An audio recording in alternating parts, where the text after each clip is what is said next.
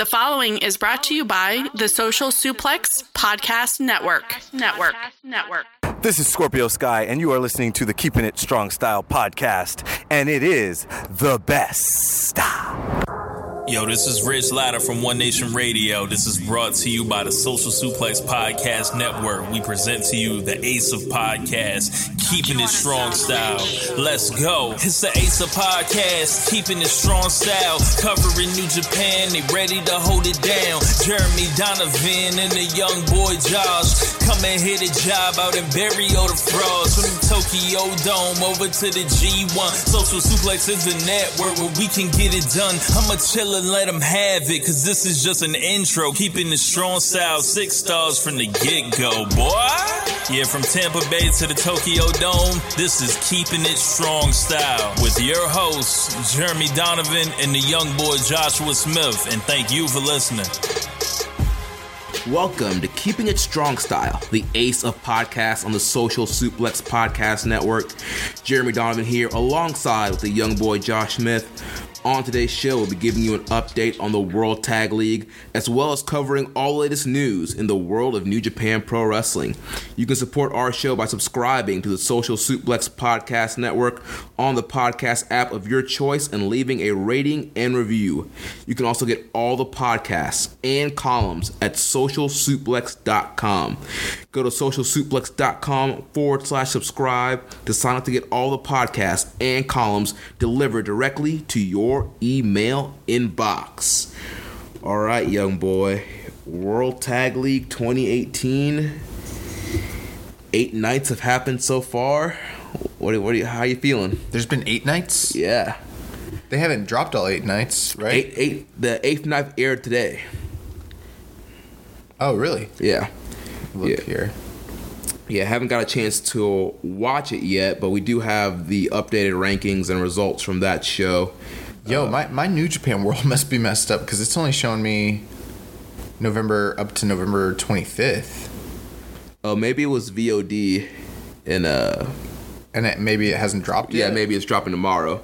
But the show actually happened today. Yeah, I was going to say, they've only dropped up to November 25th. Okay. Because I was playing catch-up. I was playing, pretty extensive catch-up this past weekend. This might even... I don't know. What are your thoughts on this? What do you think about watching wrestling while you're driving? Oh, my gosh.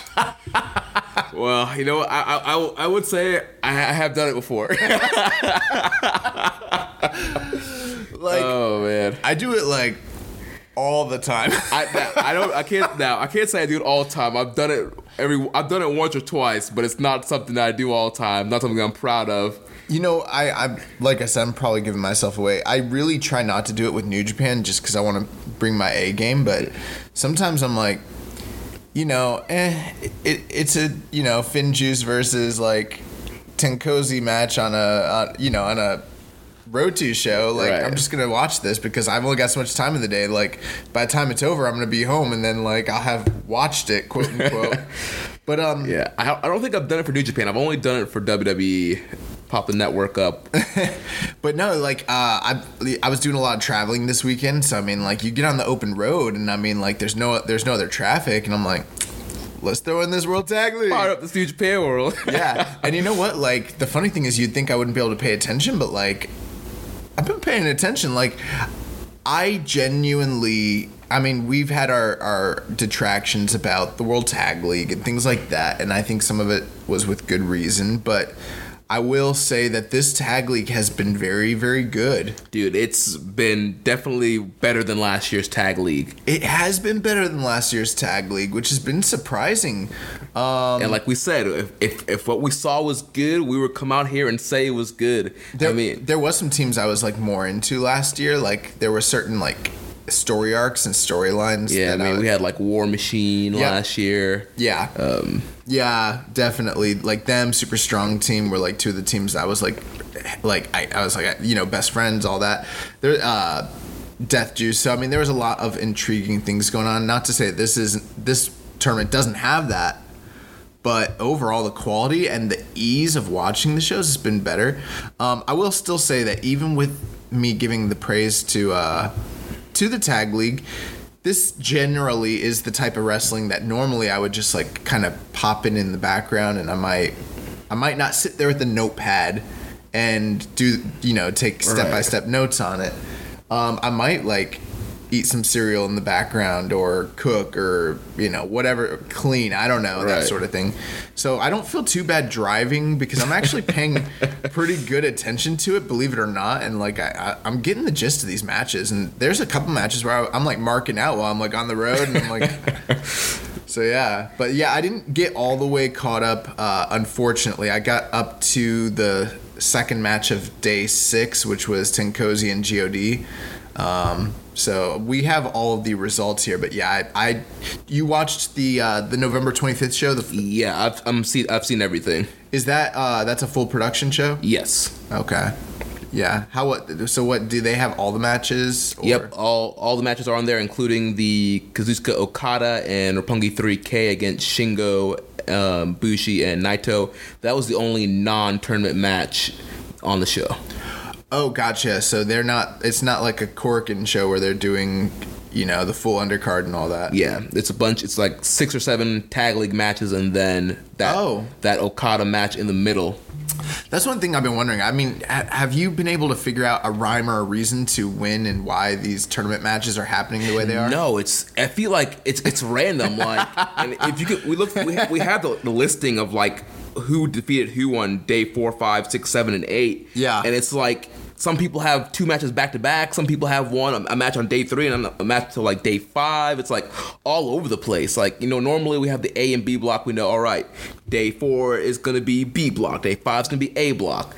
But it seems like all over the place to me. At least they're actually doing everything they say they're doing. I don't know if you know this, like back in the day, New Japan used to have these like world leagues or MSG leagues and stuff. And then like... But if you go through the record books, you're like, I can't find these guys wrestling each other, and like they would just show up and be like, oh yeah, they'd pull some Rio de Janeiro crap. They'd be like, oh yeah, this person amassed 8 points over the last like tour, and then you like go to cage match, you cannot find any of those matches, and you're like, when did these guys wrestle? And back in the day, a lot of like wrestling tournaments used to do like round robin tournament stuff. They used to kind of do that. They would kayfabe you. They would kayfabe you, yeah, because certain guys didn't want to take falls and stuff like that, or they didn't have the dates, and so they'd tell you that this stuff all happened and never really happened. And technology wasn't as advanced back then. There was no streaming or anything or that many news sites. So, but that's the problem with wrestling today. I'm bringing kayfabe back. I'm gonna start my own promotion, and I'm gonna Young Boy Wrestling. I don't know what it's gonna be called yet. Don't pigeonhole me. And get your trademarks in. Yeah, I gotta get my Tampa Bay Buccaneers. Call up the Glaciers. Yeah, but yeah, no, I'm gonna kayfabe the crap out of everybody. Like I'll just always be kayfabe and you work the boys. Everybody. I'll be working myself. Like work yourself into a shoot. I always work myself.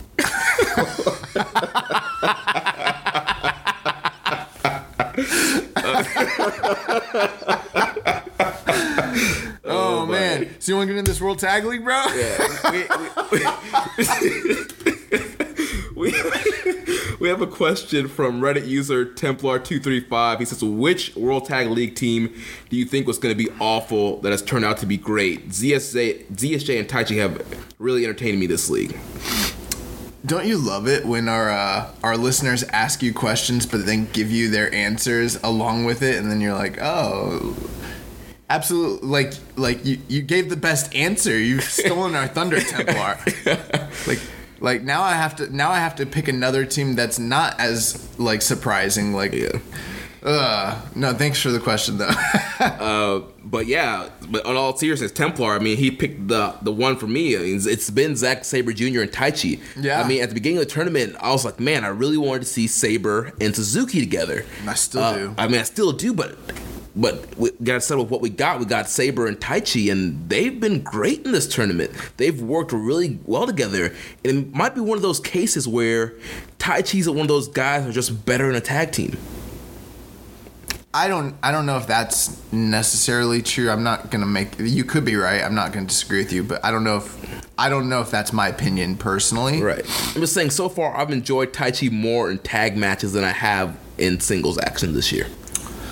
Yeah, I think him being on a team with Zack Sabre has a lot to do with that because I've seen him team with lots of guys over the years, and I've never really dug the whole Taichi thing. You know what I mean? Like, right, yeah. Saw him team with Kanemaru, saw him team with Taka, saw him team with Isuka, Suzuki, everybody, and I'd never have like actually dug what he's been doing, but for whatever reason it works there because there's such a contrast between him and Zach. It does kind of work. It's been very interesting.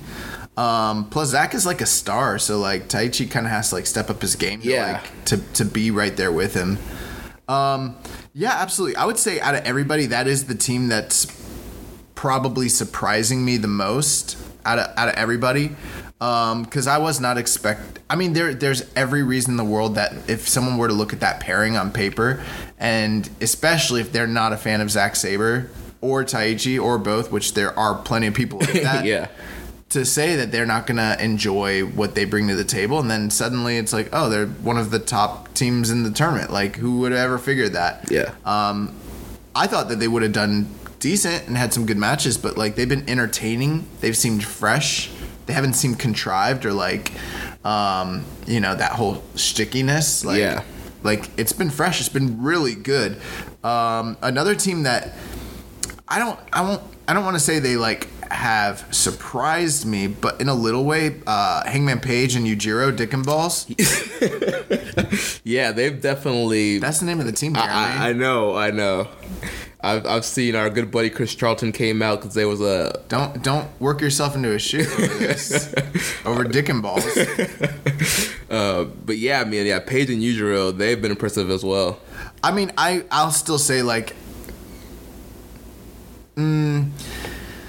last year I thought that Hangman was very impressive and showed a lot of improvement, and then in this tournament, it's even more so. You can just see how much better he is. Yujiro is always just Yujiro, so it's not like I'm like, wow, Yujiro's making like a run. Right. It's just Hangman killing it. Hangman's killing it. He's clearly a star. He's definitely a star of that team. Absolutely. But, Yujiro's no slouch. I mean, if you've ever seen his stuff from like No Limit when he was with Tetsuya Naito back in the day, I mean, he can be a fantastic worker. We see shades of that every once in a blue moon. So, but they're a team that have consistently put on good matches as well. So, yeah, it's been pretty surprising to me, actually. And many of the other teams that are doing well, I'm not that surprised about. But these two teams, especially for me, anyone else that kind of sticks out to you that you didn't think you would enjoy, and then you're like, wow, they're doing pretty good.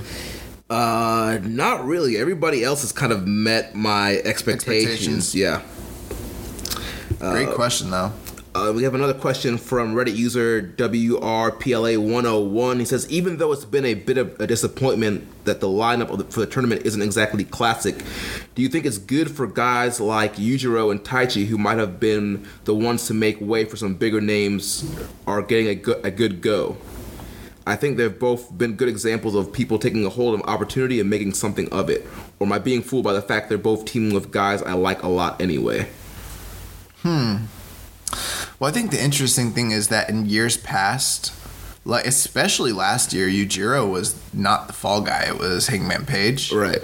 And I think in most years, they would normally probably pair Taichi up. Given the kind of push they've given him this year, they would normally pair him up with somebody else who can take pinfalls for him. They just happen to have him with, like, normally I could see him and Isuka. Yeah. And Isuka be the fall guy. So that's one interesting thing. So the question essentially is like, is it good? Is the tournament good for guys like Yujiro and Taichi instead of having like an Okada or a Tanahashi in there? Is it good for like Yujiro and Taichi to be in there and getting a chance to shine? Yeah, I mean that's part of the appeal of this tournament. It's just like everything with New Japan Pro Wrestling. There's opportunity in front of you if you want to seize it, if you want to go after it, and you make the most out of your opportunity. Look at what Hangman Page accomplished just last year, and I know I've mentioned that twice now. This is the third time on this broadcast, but I mean that's a prime example of a guy who, last year they had a losing record. He's a minor guy in a bloated faction. He's got a bad gimmick. There's a lot of reasons that Hangman should not work, but he just worked harder than almost everybody, almost every single night, even when like last year, Yujiro was not trying very hard at all. He was there to collect a check, drop his Tokyo Pimp like DDT and get out of there. Yeah. And maybe he's had to step up his game because of how like he's getting outshined, and also his status compared to Hangman so much lower than it was just 1 year ago. So Yeah. Yeah. I mean, what do you think? Yeah, I mean, I definitely do think it's always great to give guys opportunities. As far as whether these two are actually, making the most of it, probably right now, I'm leaning more towards Taichi than Yujiro. I feel like you said, with Taichi being in there with Sabre, he's kind of forced to step up his game. Yujiro too, but I feel like Taichi has been a little bit more impressive so far than Yujiro. And I one last part to this question. They said something to the effect of, that they could have seen bigger name guys being in these spots. Yeah. And generally speaking, especially with New Japan, that's not gonna necessarily be the case, because there always needs to be someone to take a pinfall, and they do a pretty good job protecting guys that they want to protect. So there was always going to be someone in a mid-card, upper mid-card, or even lower mid-card role. Right. For example, 2016, you had Kenny Omega and Chase Owens. Yeah. You had Okada and Yoshihashi. Yep. If a star's in there, they're going to be tagged with somebody that can eat the falls for them. Absolutely. I mean, you can't have a faction without guys like that, Right. I mean, our podcast network has Caleb Baldwin, and that... You gotta have someone who makes you look good and puts you over, brother, Oh, man. Shout out, Caleb. Shout out to Caleb. Hashtag free Caleb. They freed him, and he didn't do nothing with it. Dang. Biggest disappointment of 2018. Oh, man. Love you, Caleb. And then the last part of this question, he says, also, did you guys like El Desperado on the Japanese commentary for Night 7? His evil cackle was amazing, even though I couldn't understand a word he was saying. His despicable relishing of all the punishment the Suzuki Gun teams were dishing out was incredible. So you haven't seen that part yet. No. To me, I mean, I don't know. I really didn't focus in on Desperado that much on commentary. I did think it was funny, like he was kind of like holding the way for like Iizuka and Suzuki to like run over guys on KES, but I wasn't really paying attention, focusing on him, on his laughing. Did you was that something like really noticeable that you noticed, like a Desperado on commentary? Yeah, there were several times where they would cut the Desperado on the commentary, and then once Suzuki and Iizuka and KES in their separate matches, when they were brawling around the crowd, they would cut to like the Desperado. What I mean more so is like the audio. Oh. Yeah. Like, I don't know what it is with me. I don't pick up on... I don't know if I just don't have an ear that's sensitive to that sort of thing, but when I hear foreign voices, that's all I hear is foreign voices. I've kind of picked up on Milano's voice. I couldn't tell you what Milano's voice is like at all. Yeah. But yeah, honestly, I really didn't like... That's why I really didn't stand out to me on commentary. I did notice them cutting the camera to him several times, and like he got up and like held the gate open, like when the Suzuki Gun guys were like coming through. Did he have an evil cackle, like Kaientai like sort of deal? He must. Honestly, I can't remember. Like I missed that. I'm just imagining him as like a Bond villain right now. Like I'm like, I don't know. I guess maybe now that you've asked the question, I'll have to like take special notice of this. Yeah, I'm gonna have to go back and listen to it. But all right, let's start breaking down these teams, and we're gonna start at the top, the leading team with 8 points, 4 wins, 1 loss, the LIJ team of Evil and Sonata. On day 4, they defeated Hangman and Yujiro. Day 5, they defeated Makabe and Hanare. Day 7, they were defeated by Zack Sabre and Taichi. And day 8, they defeated Tenkozy. So overall, what have you been thinking about Evil and Sonata? They've been fine. I thought that all the matches that I've seen them in, I haven't seen day 7 with Zack Sabre and Taichi. Is that a match that you were saying was really good? So far to me that is the best match of the tournament. It's the only hot take. Yeah, it's the only match that I have ranked at 4 stars. A lot of matches have come close, but not quite hit it for me personally. But for me, Evil and Sonata versus Sabre and Taichi. 4 stars. I loved it, and once again, Evil cannot beat Zack Sabre Jr. Very interesting.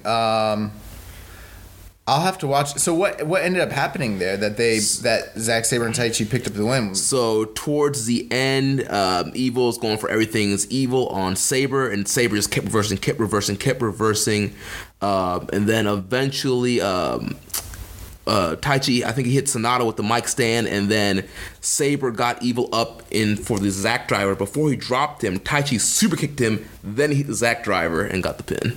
Did they do something? Did they do that in another match as well, or was that the first time they did that on this tour? I think to me that was the first time they did this tour. I saw Zack Driver the crap out of. I don't remember which night it was, whether it was day 4 or day 5, but I mean it was awesome.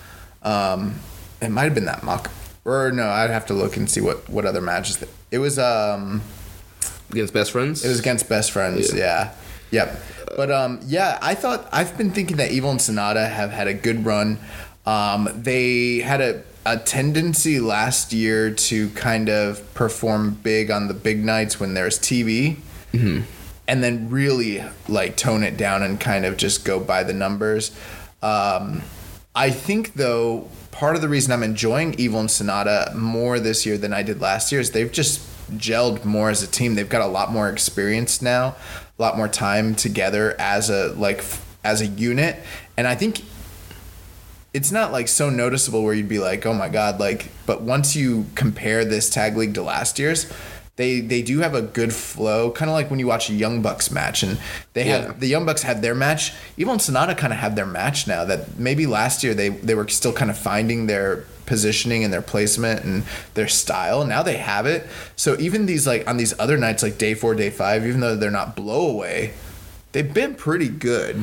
Yeah, and I don't know what it is, but this year I've really been impressed by Evil.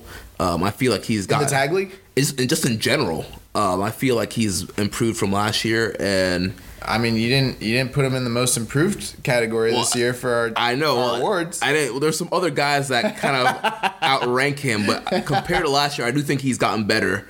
And I don't know, he's more over with me this year, and him and Sonata both have been good so far in this tournament. Yeah, I thought they've had a good run. I thought the Hangman Page and Yujiro match was pretty good. The Makabe Hinari match was good. I haven't seen day 7 yet, and then they picked up a win over Tenkozy. So I mean, these guys are rolling. They got 8 points, and they're right at the top of this this entire field. Yeah. Also tied with 8 points, the team of Tomohiro Ishii and Toru Yano, 4 wins, 1 loss. On day 3, they defeated Suzuki and Isuka. Day 6, they defeated KES. Day 7, they defeated Nagata and Nakanishi. And day 8, they defeated Finjuice. Something tells me that day 8 match is probably very good. Mm-hmm. I just could see those 4 guys like having a really good match. They always all work really well together, so I'm looking forward to that dropping. Yeah, definitely. Out of the other matches, they had the KES match. I thought was a decent match. Why do I not remember? Oh, that's day 6. I haven't seen that yet. That was the last match on day 6, huh? Yeah. I haven't seen it yet. I did see the Suzuki and Isuka match, and I remember thinking that there's a lot of plotting and you got the Suzuki Ishii stuff. Yeah, that was the best part of that match was Suzuki and Ishii exchanges. Besides that, the Isuka stuff was not, obviously that is horrible. I liked when Isuka got Tomohiro Ishii hit him with a really freaking hard lariat. And I was like, go to hell, Isuka. And then Nagata and Nakanishi, it was there. It was fine. There were a couple botches in there. The finish was a little botched. They were doing that low blow schoolboy lariat combo, and Nakanishi fell down before Yano could schoolboy him, and he had to stack him.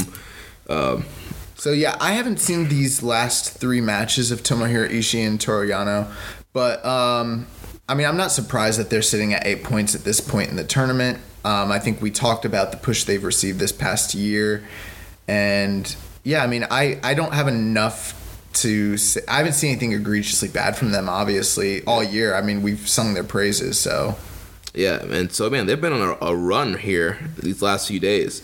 So, yeah, they've picked up momentum. So does everyone have 5 matches so far?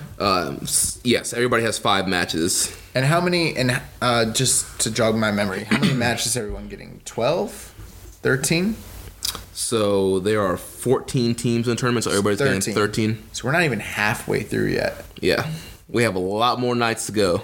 And this tournament's like almost over, like not even too long from now. So it's like every night, like this tour is supposed to be like the relaxing tour, but they're just like do. Yeah, they're like knocking it out. Yeah, they're just popping them out like they're like Duggar children or something, you know? It's crazy. Oh my gosh.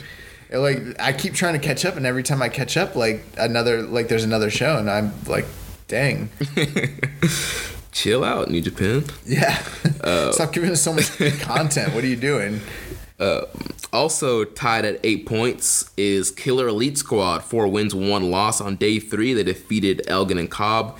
Day 6, they were defeated by Ishii and Yano. Day 7, they defeated Best Friends. And day 8, they defeated Nagata and Nakanishi. Day 7 looks like a freaking awesome card. It was. It was a full produced show. It was a pretty decent card, and KES and Best Friends. That was the match of the tournament last year. Yeah. Let me see if I can. That was like 4.5. Pull up real quick what I. Or maybe it wasn't. I can't remember. I know Best Friends had a good match with them, and then they also had a good match with War Machine and Super Strong Team, and I don't remember which one it was they had the 4.5 match with. Yeah, I can't remember either. See, I'm pulling up my ratings here. Let me see what I rated that best. So I rated Best Friends and KES 3.25. Okay, that's not very good. I mean, it wasn't horrible. I mean, I thought it was a solid match. Yeah. But I mean, obviously those guys. Well, the matches they had this past year, that 2-match series they had, I wasn't very impressed with those matches. Earlier this year. Either. Yeah. So I don't know.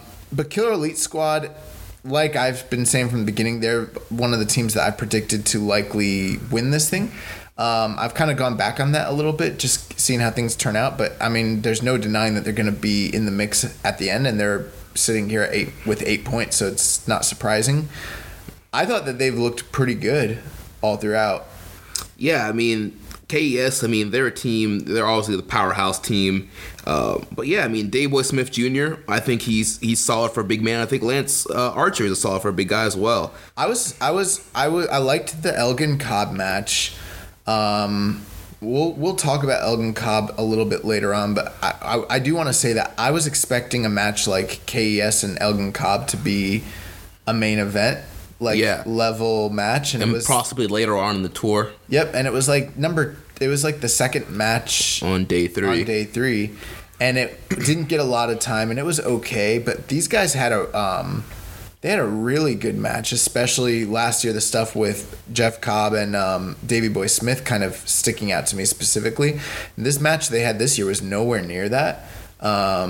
So I thought that was kind of interesting, and it kind of shows you where Elgin and Cobb are positioned in this tournament. But KES, they're getting a lot of points. But have you noticed, like, Evil and Sonata have been like the team that they're almost always in the main event when it comes to this sort of stuff, and like KES is not. Yeah, this just shows you how much over LIJ is and how much over Evil and Sonata have gotten over the last year. I think not even when they have non-tournament matches that are wrapping up the shows. I think LIJ is in the main event the whole tour. Yeah.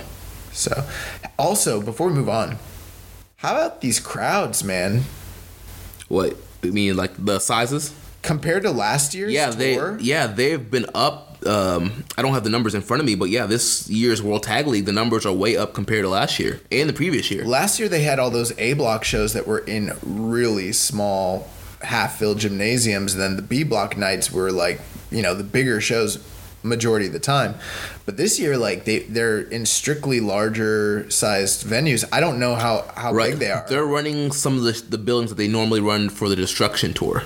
Yeah, it's been like kind of surprising, and also like it's just been cool, like, and I think that's one of the other reasons why this tournament has been a little bit easier to digest, is that the crowds have been great. Yeah, the crowds are into it, and I don't know, like, for me lately, like, the crowd plays a big part into my enjoyment of matches and enjoyment of a show. So same. I liked Day 3's venue, that Technodome. Yeah, that was sweet looking. Yeah, building.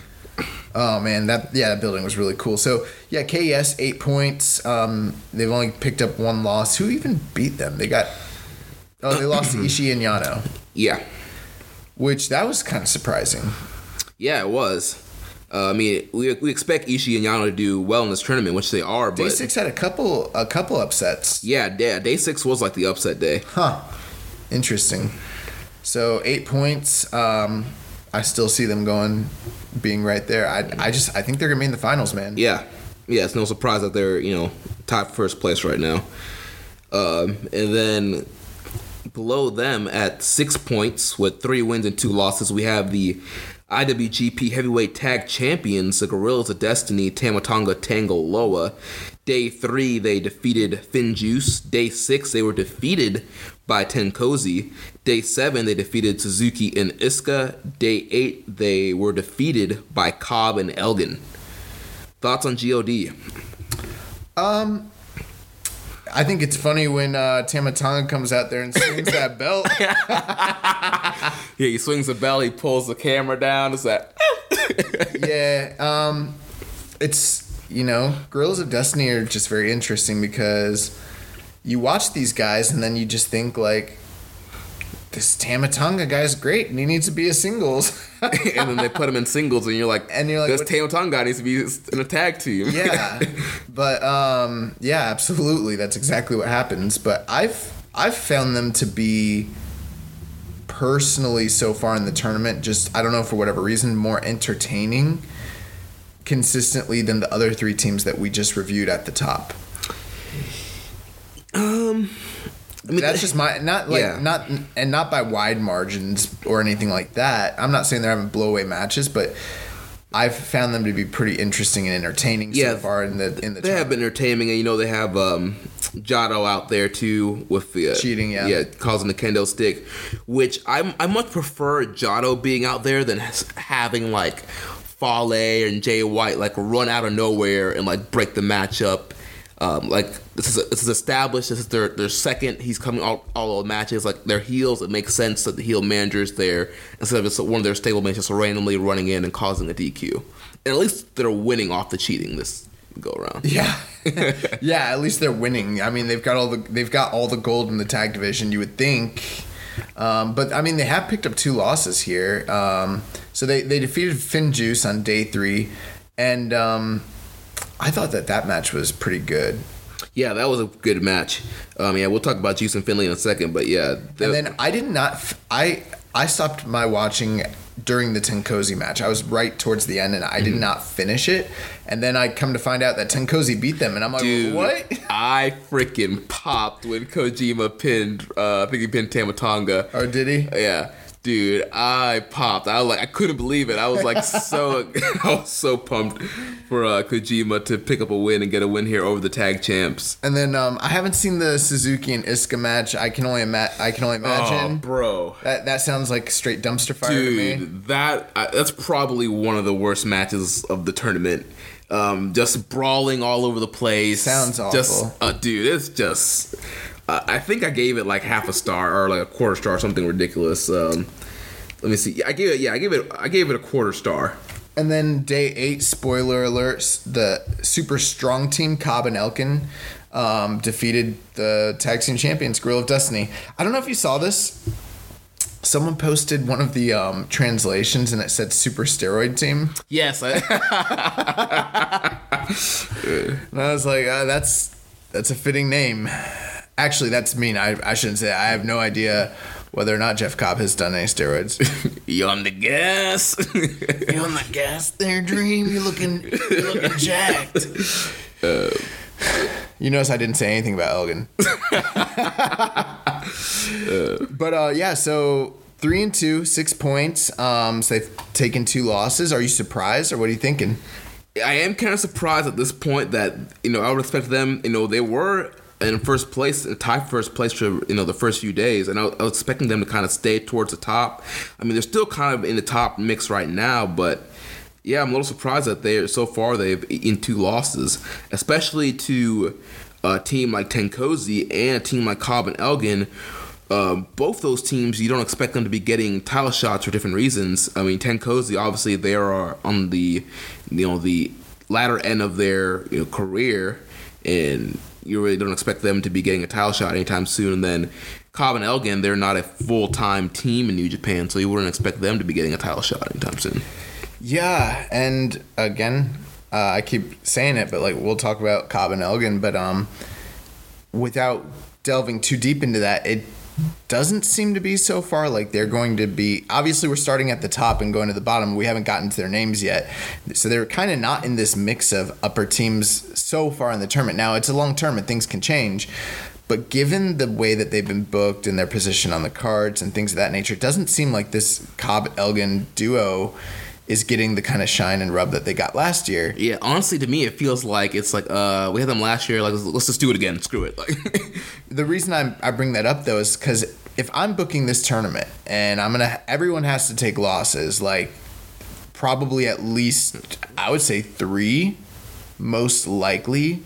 You're gonna any team that goes 11-2. I mean, I can't even imagine that really. I think at the very top, you're going to get 10-3. Yeah.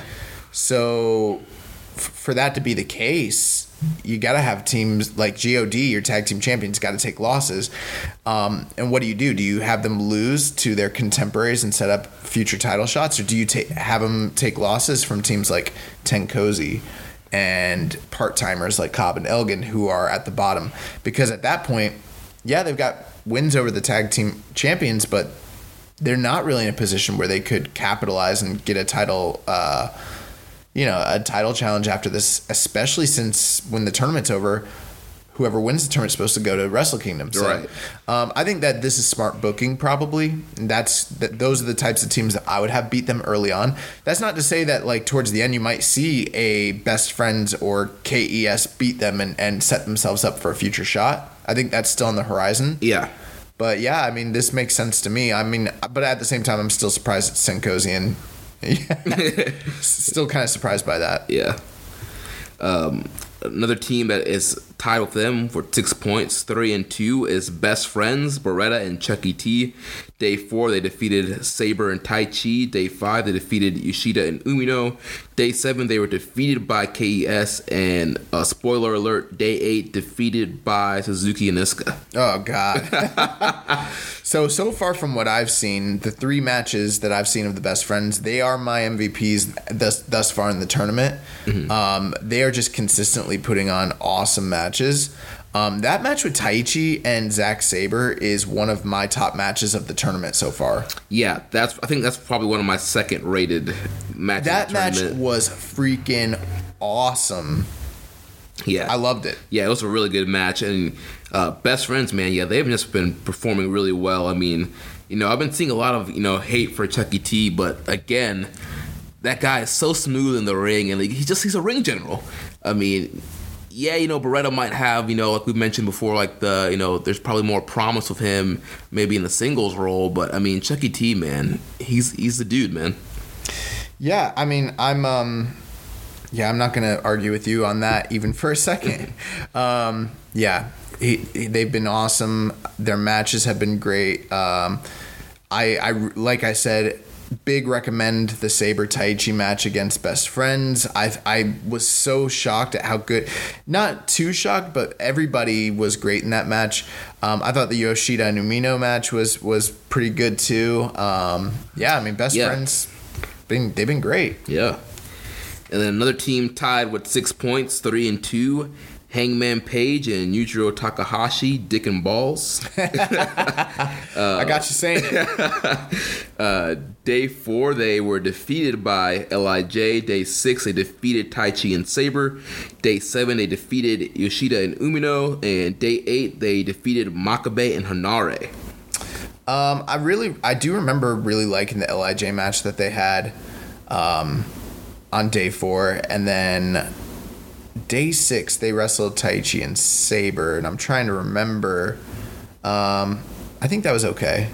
Yeah, honestly, I was kind of surprised that they ended up beating Taichi and Sabre, because Page and Yujiro, they had a slow start so far in this tournament. They were eating a couple losses at the beginning of this thing, but then kind of making a comeback here, and I was surprised that they, Taichi and Sabre was one of the teams they beat.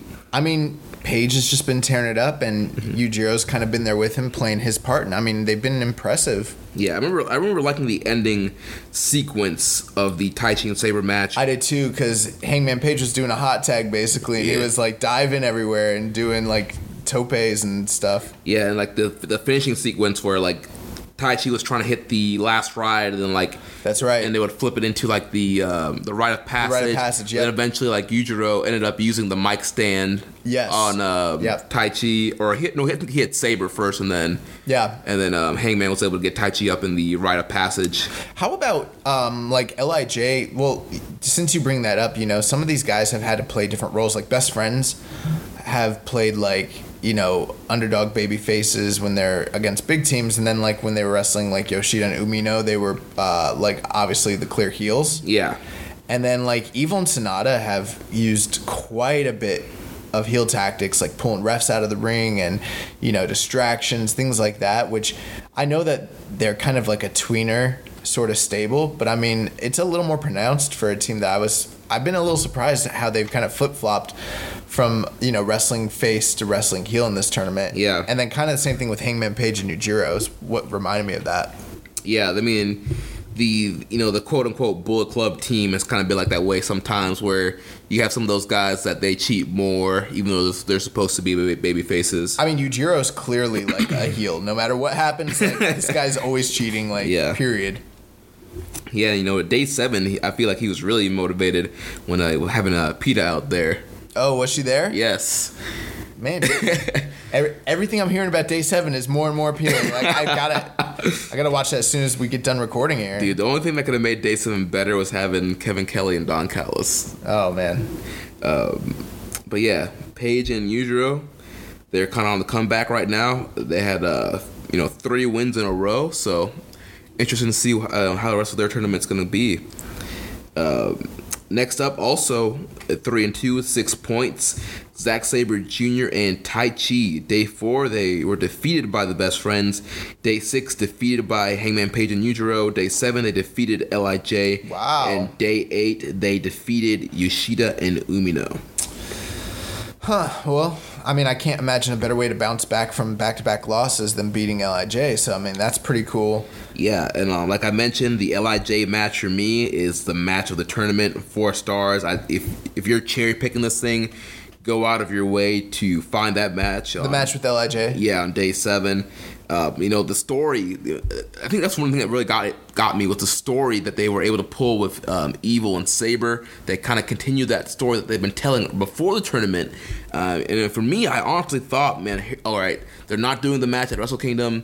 Evil's going to get his win back here. And every time Evil went for the Everything is Evil, I'm like, oh, here it is. He's going to pin Sabre. And Sabre would keep reversing. And then eventually hit him with that Zack driver and pinned him again. I'm like, dude, Evil can just not beat this man.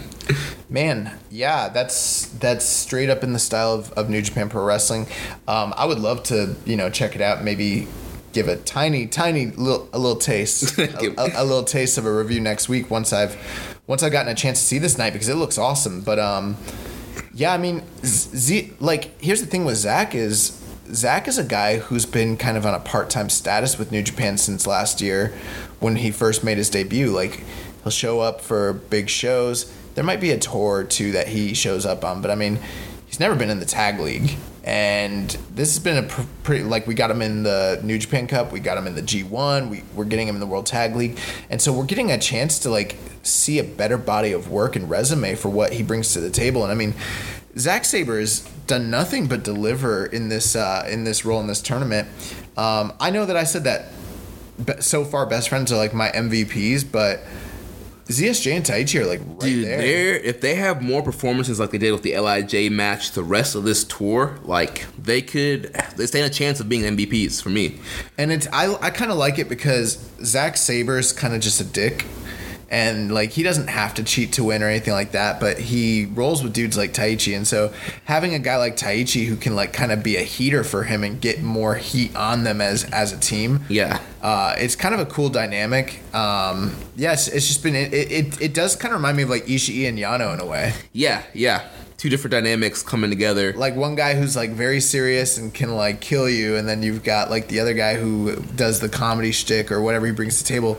I'm not saying that like I want to see ZSJ and Tai. I'm not here for Taichi and ZSJ for all times. Right. But in this tournament, I think it's been welcome, and I've been pleasantly surprised. So you see the backstage promo of like Taichi saying, let's go get some vegetables or something like that. I did see a clip of it. You know, I gotta tell you, I don't watch the backstage commentaries very often. Honestly, I haven't been watching them as much either. And I feel like that's going to be one of my New Year's resolutions for keeping it strong style. Like, I'm going to dedicate myself to, like, making sure that I watch this crap. Like, because there's so much great storytelling that does take place with the backstage comments. And, like, last year when I watched this tournament, I watched all the backstage comments. I think we both did. I remember, because a lot of times we would report on, like, what they were saying backstage. But, I mean... So, I need to be catching that because I'm missing it. But, yeah, definitely.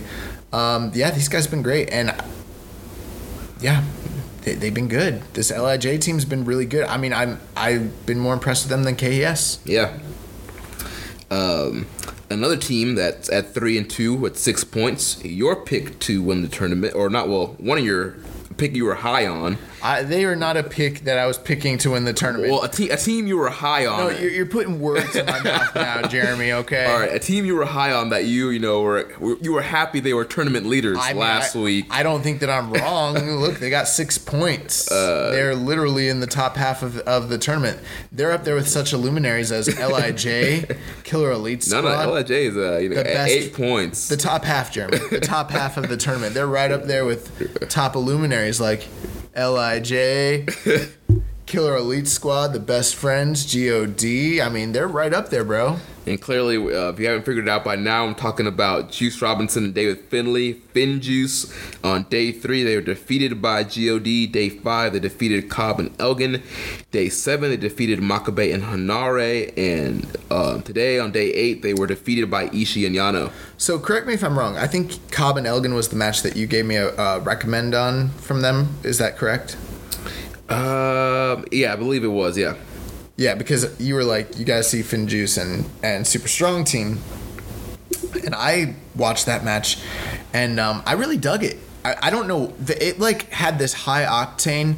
I'm not going to say it's as good as this match, so don't, like, bite my head off when I say this. But it had that match, the Super Strong Team on day 5 against Finjuice. For some reason, stylistically, it kind of reminded me of like the Steiner brothers against Lex and Sting from Super Brawl back in the 90s. It kind of just had that like high octane, big moves, big power moves, like kind of feel to it. And it kind of reminded me of that. And that's another match. Like I only have a few matches that I've got. Like for me so far, there's 4 matches that I've got like high recommends on, and 2 of them were last week that we already discussed, but from this week, I haven't seen day 7, but for me, it would be this match, the Finjuice against Cobb and Elgin, and then the match with, who was it? It was Taichi and Saber against Best Friends? Yeah. Yep, that match was awesome. So those are like my 2 recommends so far, and I haven't seen day 7 yet. Yeah, but Juice and Finley, I mean... We kind of know their MO. I mean, they're a solid team, out of the tag league, and this is their first year being as a team in the tag league. I thought they've been having solid performances throughout the tournament. I mean, they've been looking good to me. Well, I mean, they when I saw that they lost to GOD, I was like, oh man, here we go. I'm gonna look like such an idiot. These guys, and you know what? I could still end up looking that way because, I think I predicted that Juice was going to have a much better G1 than he actually did. Mm-hmm. But then when I like sat there and you look at the body of the field, like the B block, who he was in there with. Yeah, dude, he got stuck in that killer block. Man. Yeah. Like, what was he going to do? Yeah. And both of us were kind of like, well, he's the U.S. champion. He's got to do pretty good, right? No. And I think that that's kind of one of the reasons that you, in particular, that plus also his future date at Wrestle Kingdom, that you've kind of been like, well, look at who's in this tournament. I mean, how high can these guys go? Right. So I think you're kind of like in that mode, like, don't fool me again, because I already got fooled during the G1. Yeah. And I'm kind of like in a mode where I'm like, well, this is the perfect place to redeem them. But now, like, they start taking some losses, and I was like, oh, Josh, you're such an idiot. Like, you're just a simple mark thinking that these guys are going to get pushed. But then... To me, to me, the real problem is David Finlay. Like, he's still a low-card guy, and he's, clearly the pin eater of that team. And he's just kind of low on the totem pole compared to a lot of the other guys on this tournament. And I think that when this is all said and done, we're going to end somewhere in the middle. Maybe not quite as high as I thought, but maybe a little bit higher than you thought. Because bottom line is, if Juice is going to wrestle Cody, they got to heat him up. Yeah. They got to heat him up. And if they end up in the middle to top of the pack, that's going to do nothing but favors for Dave and probably be good for Juice. So that makes sense to me. And look at what they beat Super Strong Team. They beat Makabe and Hanare, and then they defeated Ishii and Yano, which that's a big win. That's a really, really big win, Ishii and Yano. Yeah. So we got day 8 hasn't dropped yet. I've only seen day 3 and day 5. I mean, how was Makabe and Hanare? Makabe Hanare, that was a pretty good match. I mean, It pretty much, it's Hanare is like, well, we'll talk about them later, but Hanare is, Hanare's been awesome. He's the guy that's working the hardest on that team. So the stuff with Hanare and Finlay, they were playing up that rivalry, and Finlay got the win on Hanare. Okay. So that continuing that story over the C block kind of stuff. But yeah, that was a solid match as well. Juice and Finlay have had no bad matches so far. Yeah. So they've been very good. Yeah, everything's been 3 stars or higher. And then that's going to take us to the bottom half of this tournament, and you can't talk about the bottom half of a tournament like this without talking about Minoru Suzuki and Takashi Iizuka. Yeah, they're at 2 wins, 3 losses, 4 points. Day 3, they were defeated by Ishii and Yano. Day 5, they defeated Nagata and Nakanishi. Day 7, they were defeated by GOD. And today's show, on day 8, they were defeated by Best Friends. Well, that's good. They defeated Best Friends, not defeated by Best Friends. They beat the Best Friends. Yeah. Okay. I don't really have much to talk about when it comes to this team. Well, we got a question in, and luckily, and it got in just in time from our buddy Maserati on Reddit. He says, you guys got a lot of heat for criticism against the New Japan dads, but for me, the cutoff is at Iizuka. Him to Nakanishi and Tenzan are just awful. Would you agree that Iizuka is better than those two? Iizuka is better? Yeah, he's saying that Iizuka is better. Do we agree that Iizuka is better than Nakanishi and Tenzan? No, because at no point in his career was he better than them, and in their old age, he's not better than them. So no. I think he's the most limited worker. He's so long tenured with the company. Dude, for me, Iizuka's the worst. Iizuka's the worst guy in the company. I hate the biting. I hate the iron glove, iron fingers, whatever you want to call them.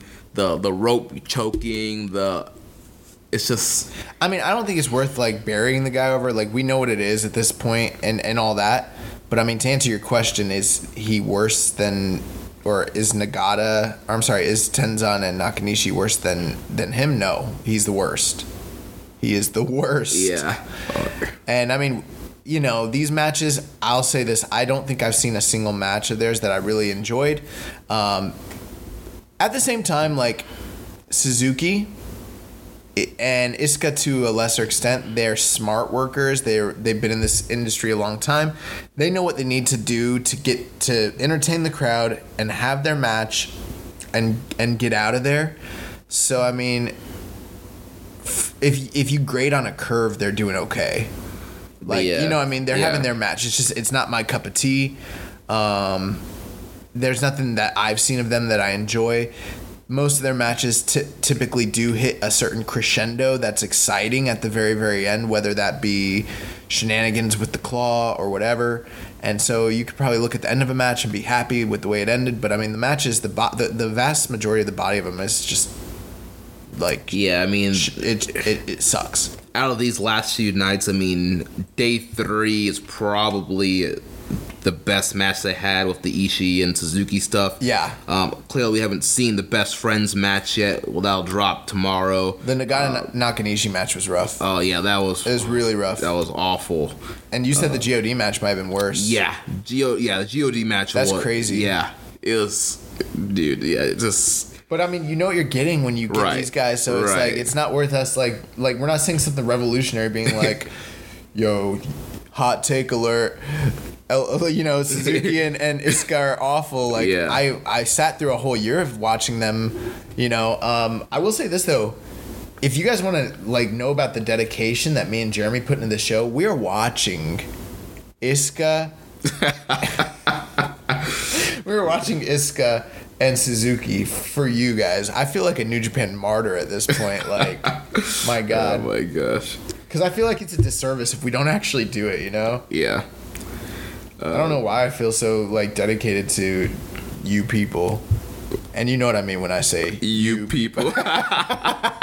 It's code. It's code. But yeah, they are what they are. Another team that's tied with them with 4 points, 2 wins, 3 losses. Michael Elgin and Jeff Cobb. Day 3, they were defeated by KES. Day 5, they were defeated by Finjuice. Day 7, they defeated Tenkozy. And on day 8, the show that aired today, they defeated GOD. This is my disappointing team of the tournament. Yeah, I have to agree with you. I mean, Elgin and Cobb are two guys. They're excellent in singles action. They're excellent. They have high caliber matches, you know, all throughout the year, different promotions. They're excellent. Like on paper, like Cobb and Elgin together should be like a 4-star machine. And bro, last year they were having really good. Now, granted, I just gave a recommend to that Finjuice match. You know what I mean? Mm-hmm. But like. The problem is what I've said before is that I mentioned how last year they felt disconjointed. They feel way more disconjointed. They just feel like two guys who happen to be wrestling on the same like team, but they do not feel like a tag team. And even if they put together like a cool, because they did do like some sort of backcracker move. Yeah, they do. Well, first they do the like the basket toss backbreaker thing, and they do the Cobb will powerbomb a powerbomb backstabber at the same time. Yeah, that's cool. And I mean then they have the general stuff that they do. But the bottom line is, as great as all that is, and it's well and good, Michael Elgin and Jeff Cobb are two of the premier athletes and premier wrestlers in the country and in the world internationally, whatever level you want to talk about. They should be at the tip top of this tournament. And the fact that I'm talking about Finjuice being a better team than them, and the fact that I'm talking about, you know, Zack Sabre and Taichi putting on better matches than them, and KES being more consistent, that's a shame. That's a shame. And I think that, you know, they might still have time to turn it around or whatever, but for whatever reason, like they're not like doing good business together. I did have a thought though, because they are 2 and 3, and it seems like they're not being like. Could maybe hypothetically, do you think New Japan could be setting these guys up for like a future program with each other coming out of this tournament? Maybe. I wish I was watching the backstage promos and I could tell you if I'm getting a vibe for that or not. Yeah. Like it's more conjecture, but I'm just like, I don't know. Maybe they know there's heat there and they're just gonna play off of it. You know? Maybe, yeah. But I mean, they've taken 3 losses, and that's, I mean, in this tournament, you gotta probably figure that they need 8 to 10 points to win it. Right. And they're so like, pretty much they can't lose any more matches. They're not far from being like eliminated, and last year they were like right towards until the end. I mean, they ended up with 8 points. It was a smaller field, so I mean, 8 points in a smaller block was like they were winning a lot. Right, they were on top of the So I mean, I'm very surprised to a degree, and I'm more surprised. Not only am I surprised about the booking, I'm surprised just the quality of the match performance. Yeah, even like that Finjuice match could have been better. It could have been better, yeah. But it just generally as a tag team, like I just don't get a vibe that like this is like a great tag team or whatever. Yeah. It's just like two guys like maybe they don't want to work together. I don't know. Well, you know, there was that heat that we talked about from last year. So yeah. In New Japan, like we saw the booking for this tournament, they just threw teams that they did last year. So They're like, whatever, Cobb and Elgin, like, just come on board. They don't even coordinate their outfits half the time. Yeah. It pissed me off. Yeah, Elgin's just wearing like random stuff. Yeah. Cobb's like pulling out like the blue singlet. Like, yeah, they're all over the place. Another team that's also tied with these guys at 4 points, 2 wins, 3 losses. Tenzan, Kojima, Tenkozy. Day 5, they defeated Yoshida and Umino. Day 6, they defeated GOD. Day 7, they were defeated by Elgin and Cobb. And on today's show, Day 8, they were defeated by LIJ. So, what are you thinking about the New Japan dads here, Tenzan, Kojima? They've been good. You know what? I'm going to give a little bit of praise to Tenzan because he's been moving pretty good. He has been, yeah.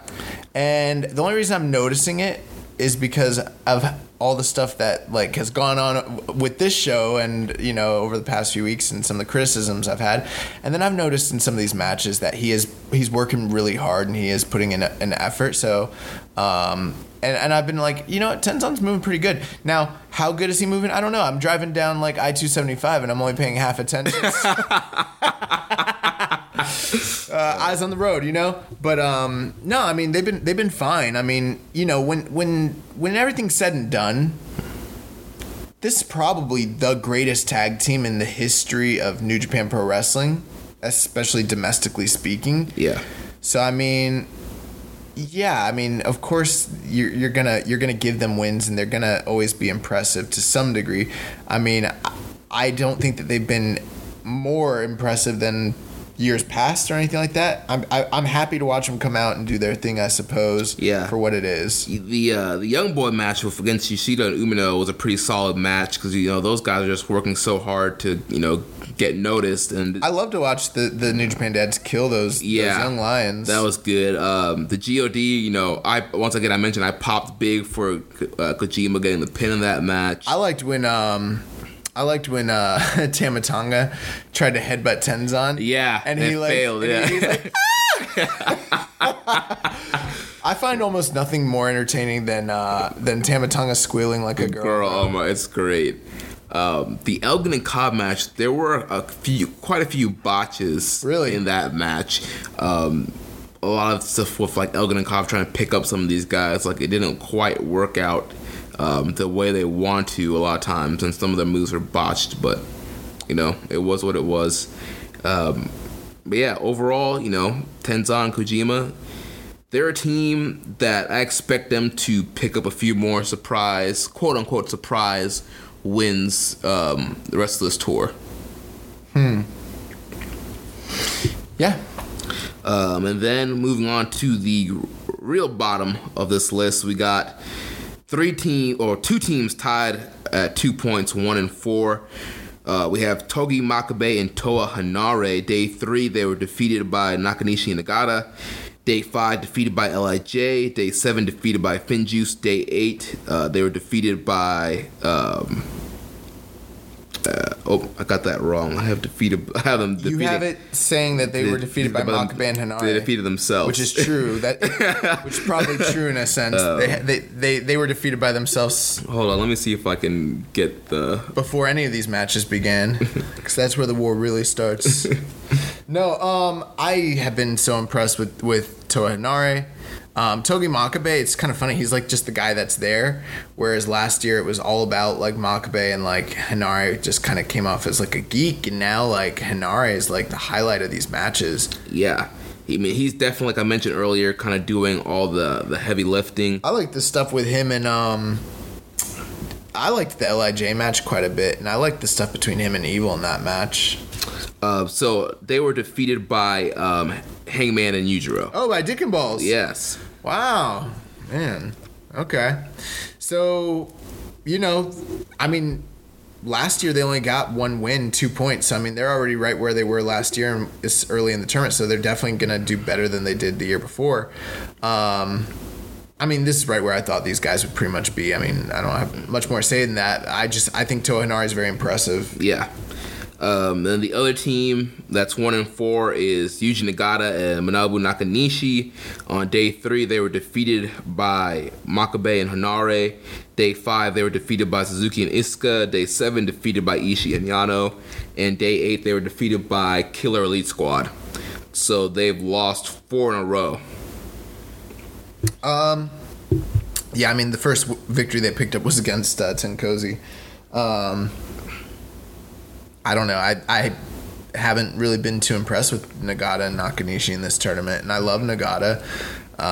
Yeah, I don't think I've seen any performance where I've been like... Yeah, if you're cherry picking, like, none of their matches are, like, go out of your way to watch. Thus far, I've been more impressed with the Tenkoji matches than the, Blue Justice Monster Morning matches. So yeah.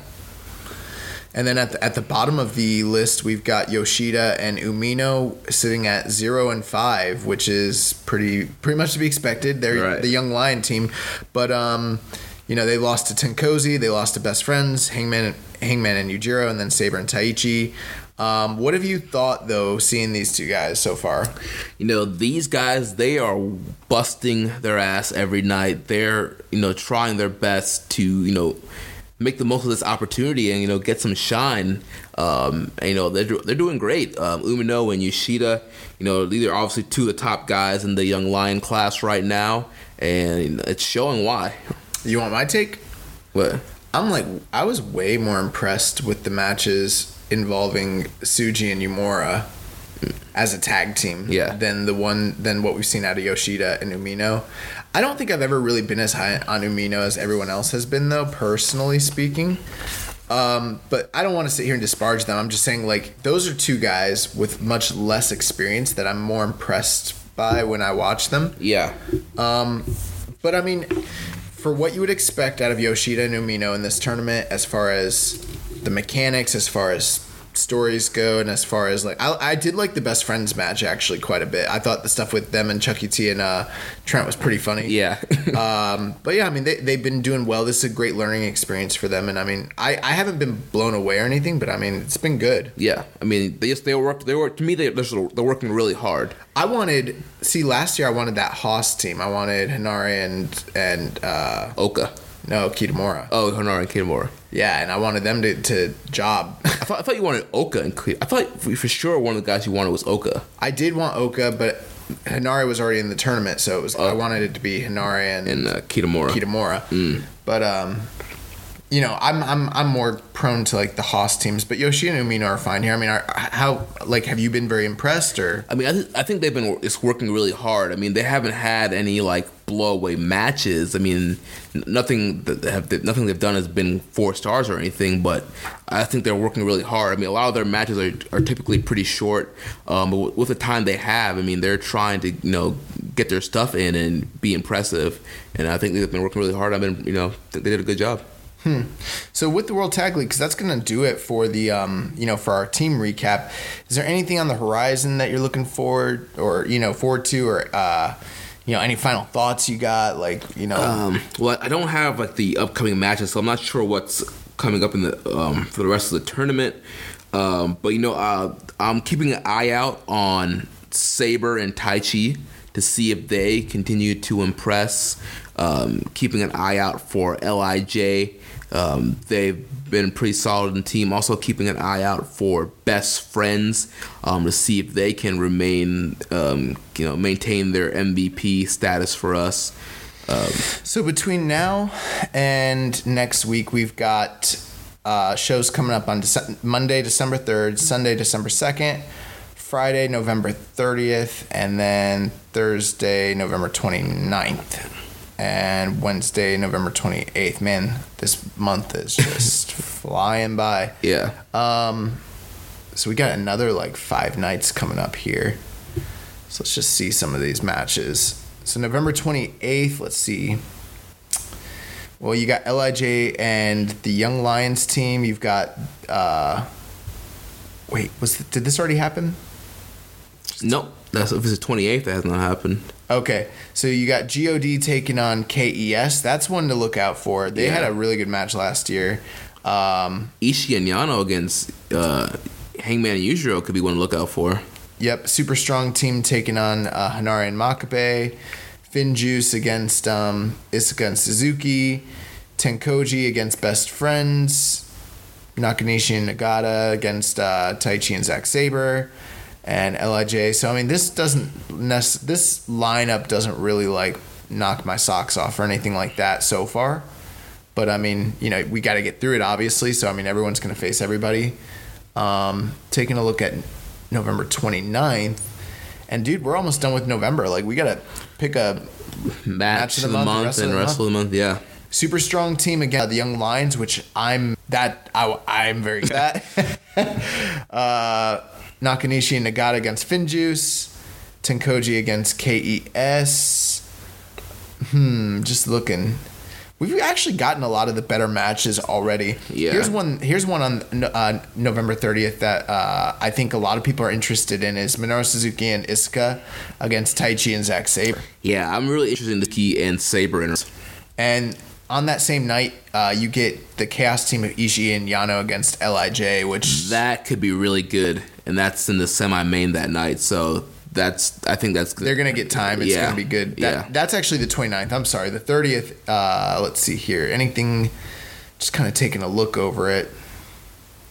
Well, on the 29th, you have KES against Taichi and Zack Sabre, and that's going to kind of finish up the LIJ matches. Or the Suzuki game. Yeah. That one's interesting. I think Jeff Cobb and Michael Elgin against Ishii and Yano has barn burner written all over it. Oh, yeah. I mean, the interactions between Ishii and Elgin and Ishii and Cobb should be great. And then the main event, Sonata and Evil against GOD, which is a rematch of the finals from last year. Yeah, that should be good. Yeah. So there's like quite a few like little things to look out for. And then once we get to December, so next Sunday night, KES is going to murder the Young Lions.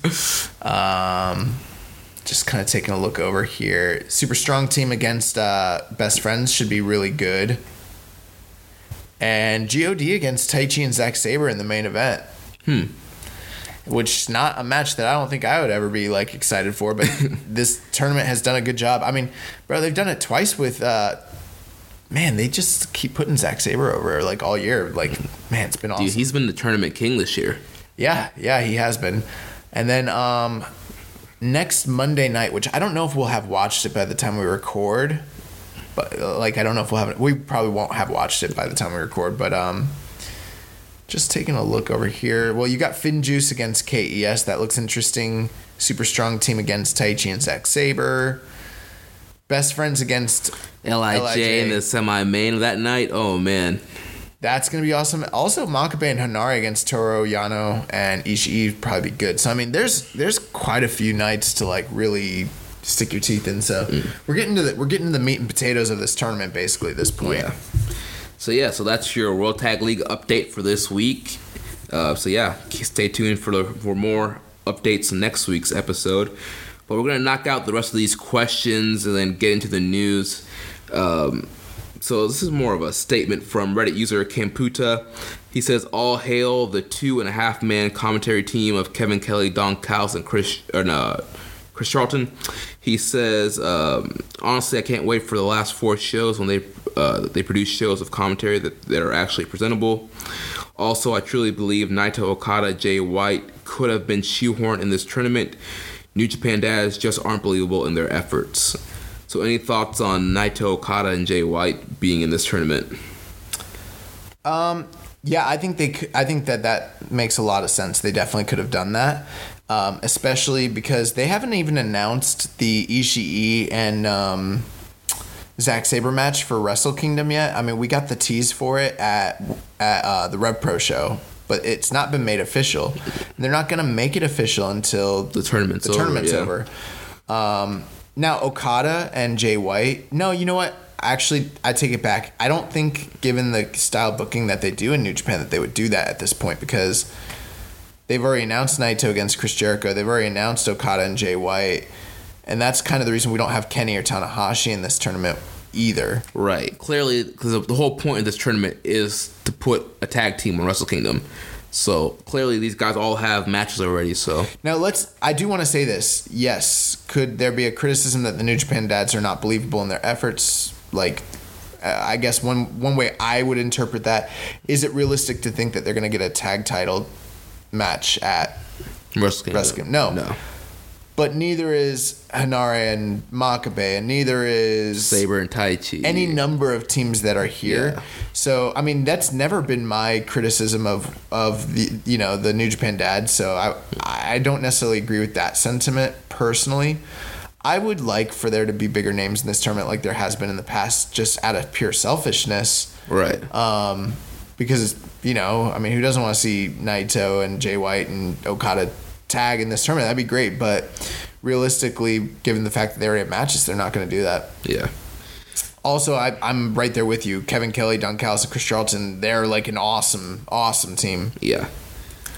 Next, Reddit user Blue3 says, rank the current Young Lions from least to most potential. Did you see that Kenomitsu was working ringside on this tour? Yeah, I did, yeah. I wonder if he's going to come back or not. I mean, there's been rumors. I don't know. Probably not, but... Okay, so... So who are the current... Who are the Young Lions? So we have... There's Umino. Yagi. No, he's gone. He's gone. He's gone, yeah. Tsuji. Yumura. Are we going to talk about Oka and Kawato or no? Because they're on an excursion. Yeah. Because technically they're not going to be Young Lions when they come back. I don't know if you consider them for this. I mean, yeah. Are we going to count Yoshida? No. Okay.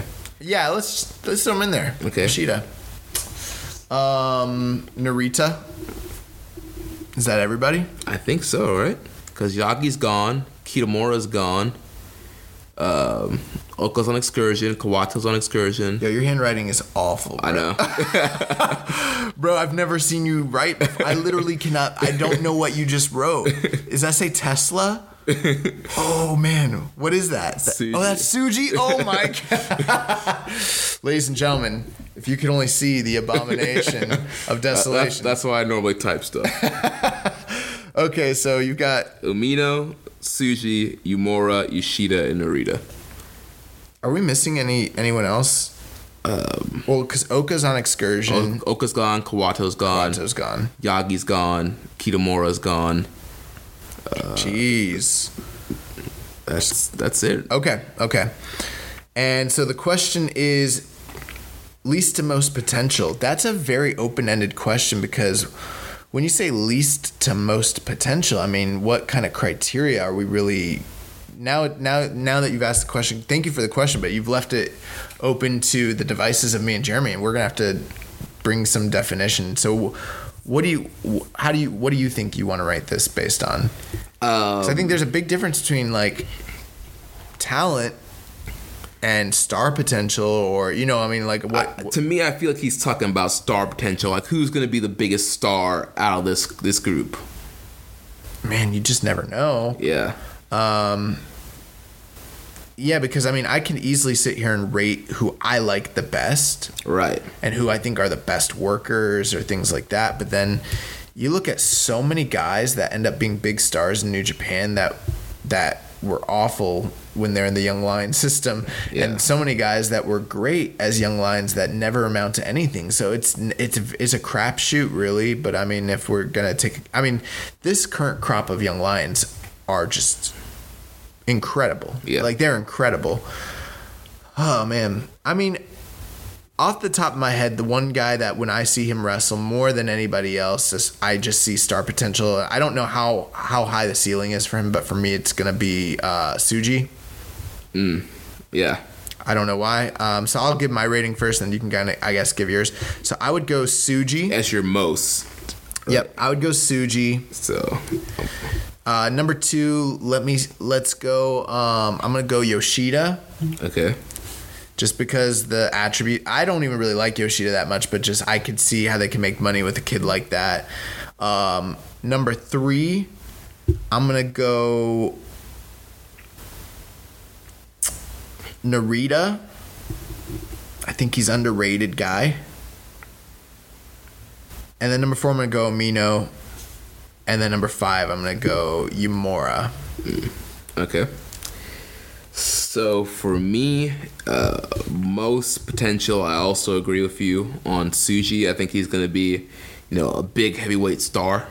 He has the potential to be a big heavyweight star.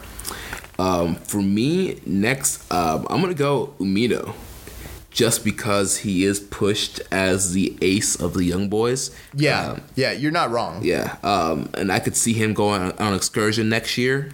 Do you want to know the main reason that I kind of underrate Umino a bit? He's small. Yeah. They don't really state it, or it's not a highlighted thing, but he's not a big guy, and it seems like they're gonna push him as a heavyweight when I think in reality he doesn't have a heavyweight frame. I think he should be a junior, but he carries the weight of a heavyweight on a junior frame. So I wonder about that. For instance, they're never gonna push. Well, maybe they will one day, but they've talked about Sho going up. Sho's small. And Umino's small too, dude, and he's nowhere near. He's not jacked like Sho is. Exactly. Yeah. So that's the one reason where I'm sometimes I think Umino gets pushed out of nepotism a bit. Because of red shoes. That's not to say he's not a talented guy. I know there's someone out there that loves Umino right now, and they're freaking out that I just said that already, and they're like, these guys are idiots. They don't know what they're talking about. But I do feel like he has great qualities. He's a fiery guy, and he brings a lot to the table. But I don't think he can do anything better than Narita, or better than Yagi did, or better than Kawato, or better than Oka. I never thought he was I always thought he was the worst out of those 5 guys. Yeah. And I think he does get pushed because of his family standing. So I don't know. They might push him to be a star, but I don't know, man. Sometimes I think he might be like Yoshihashi or something. I'm not high on Umino. I don't know. The next for me after Umino, I would go Yoshida. Clearly, they brought him in from K-Dojo. They're clearly a guy they want to mold and work on. He's kind of in that in-between, not young lion, not quite low card. He's a mix, not... And I'm not high on him, but... I'm not high on him either. But the reason I pick him is because he's tall. He's got the Okada look. Right, he does, yeah. And that's why I'm I can see them making money with him in a way where they won't with Umino, because he's got the matinee idol looks or whatever. Yeah.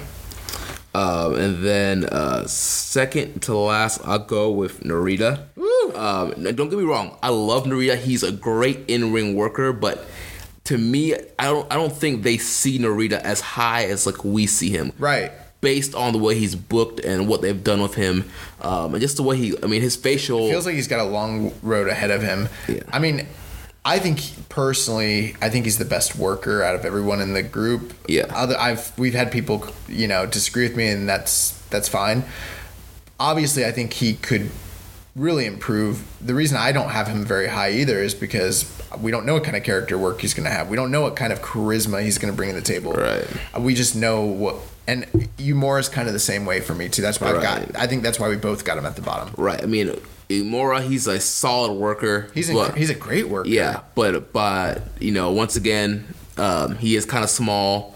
Not sure what kind of gimmick he's gonna get, what kind of charisma. The other thing too is you might say oh well, they rated Umura at the bottom. It's someone's got to be at the bottom.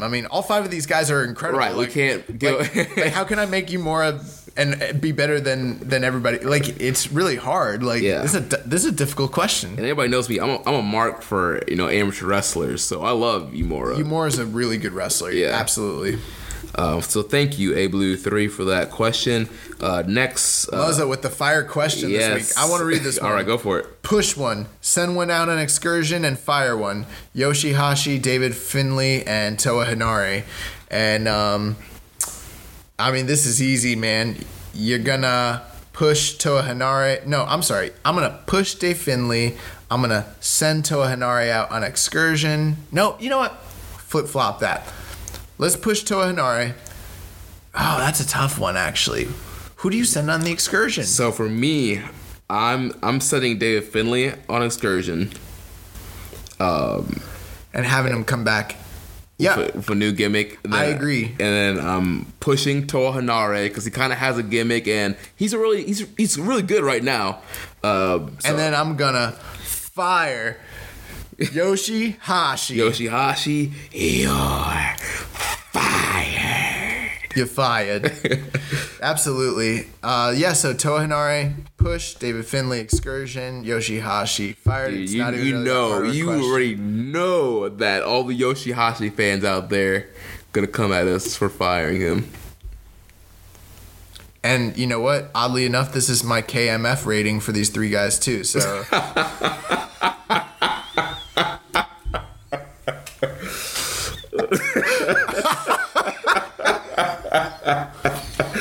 Oh my gosh. yo. Anyways, Speaking of KMF, we have Reddit user Senpai Got Laid. that's funny. He asked us your thoughts on Kawato-san and where he might fit in after excursion, like in which stable and what role. Before Kawato left, I always saw Kawato as being like the heir apparent when he comes back to, like, say, Kushida. Like, I've always just seen him as being a junior ace.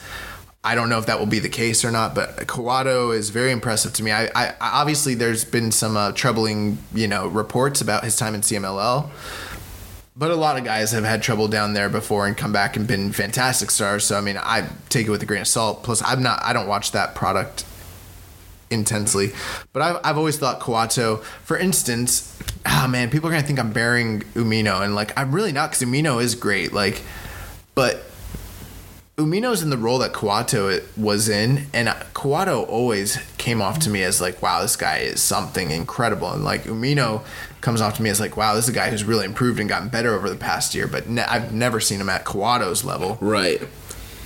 To me, I think there's a possibility maybe if he's in a stable, I could see him winding up in LIJ. A lot of people say that. Especially now. You kind of hope that's where he ends up. Right. Well, here's the thing. So, I mean, it's clear that eventually Shingo has to move up to heavyweight. So if you move Shingo up to heavyweight, you can tag Bushi and Kawato together.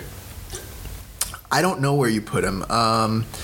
I mean, LIJ's like, that's the hot stable. I mean, anyone who goes to LIJ is going to be over, and they're going to, like, they're going to be a star. Yeah. So, yeah, if he goes to LIJ, he's going to be a star. I mean, he went to Mexico, so I mean, it's the obvious. He was in Mexico. He was in CMLL. Yeah. Put him in LIJ. That makes like sense to me. I think it's a little basic though, kind of like contrived thing. Right. But then at the same time, I'm like, I don't think I want to put him in Chaos. I definitely don't want to put him in the Bullet Club. I could see him being like mentored by Tanahashi. You know how Tanahashi's been kind of reaching out to different people, yeah, and kind of trying to get them under his wing. Well, him and Tanahashi like teamed together quite a bit, and like he kind of was mentored by Tanahashi before he left. So I could see him like, tagging with Tanahashi coming back. I mean, yeah, I don't know. I'm kind of hoping like maybe the stables get shook up more than they were this past year, and when he comes back, there's a different group altogether that he could be part of. That, I mean, the only other group that I'm like, not saying he should be part of it, but I mean, you could always hypothetically put him in Suzuki-gun. Yeah, that's true. But I don't know. Yeah. I mean, I don't know. I'm not great at this sort. I see these types of posts pop up on the Reddit all the time about like where guys from should go to excursions, or when they come back from excursions, which team they should be part of, or faction like shifts and stuff. And I never think like that. Like I'm never like, we should switch some of these factions around. Here's how I would do it. I never think like, I don't know. My brain doesn't work that way. Like it's too much work for me. Like I'm having trouble like putting Kawato in it. I mean, LIJ is probably the best case scenario. And then I'd say Suzuki-gun's like second place. Yeah. And then third, obviously, Taguchi Japan. So. Yeah, or can just not be unstable at all and just. Bro, why'd you no-sell that? What, be? Anyways, yeah. Yeah, no, he might not have to be in a stable. I mean, you're absolutely right. Next question comes from Dots218. What happens if the champion wins the G1? So in a scenario, if the champion wins the G1 climax, don't they choose their own challenger, right? It's never happened. Well, okay, so the champion has won the G1 in the past. Kensuke Sasaki did it, as well as Keiji Muto in 95. So yes, it's happened before, but the thing that they have now, where if you win the G1, you go to Wrestle Kingdom and headline the January 4th Dome show, that like didn't always exist. So that was never the reason originally for the G1. So with that being the case, since they started doing the briefcase and they started doing the title shot and all that, that's never occurred. So we don't really know what would happen. I assume that would be like some of the other tournaments, like when, for instance, Roppongi 3K won the Junior Tag League. Then they can kind of maybe hypothetically dictate their own title match. Yeah. Or it could just open up the potential for a different avenue of storytelling where they don't have to rely on someone carrying around a briefcase for, from August to January. Right. But we don't really know. I mean, they've never spelled it out before because I don't think they're going to book that to actually happen, and if they did, I think they'd probably make a bigger deal about what's going to happen. So we don't know, but... Next question comes from Reddit user ZMR Zobakis. He says, I know New Japan has shows on the American West Coast, but do you know if it has any presence in Florida, particularly Central Florida and or New York? Merchandise, meet and greet, smaller shows, etc. What about CMLL? Are there any noteworthy local wrestling promotions / shows that take place in Central Florida? Thanks. Okay. Well, we're located in Tampa, Florida, and all the way from Tampa Bay to the Tokyo Dome. In Florida, there's not really any kind of New Japan presence. I mean, the closest thing we got was the CEO Cross New Japan show in Daytona.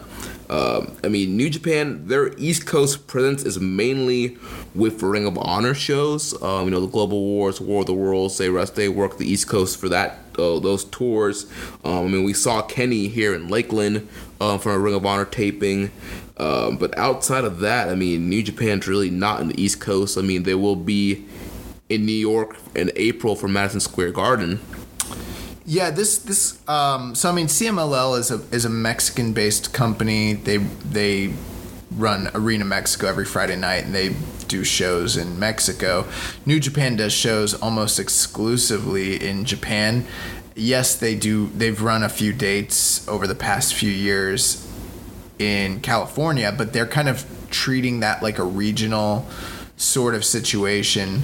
The fact that we did get that CEO show, it wasn't really. It was technically a New Japan show. It really wasn't really a New Japan show. That was all because of Kenny. It was a Kenny Produce show. Yeah. So if you live in Central Florida, just to answer your question, and you're wondering about seeing an international product like CMLL or like New Japan, it's probably not going to happen. Right. If you are in Central Florida, though, and we could talk extensively about the companies that run out there. There's a lot of wrestling, but yeah, the big companies, MLW runs Orlando.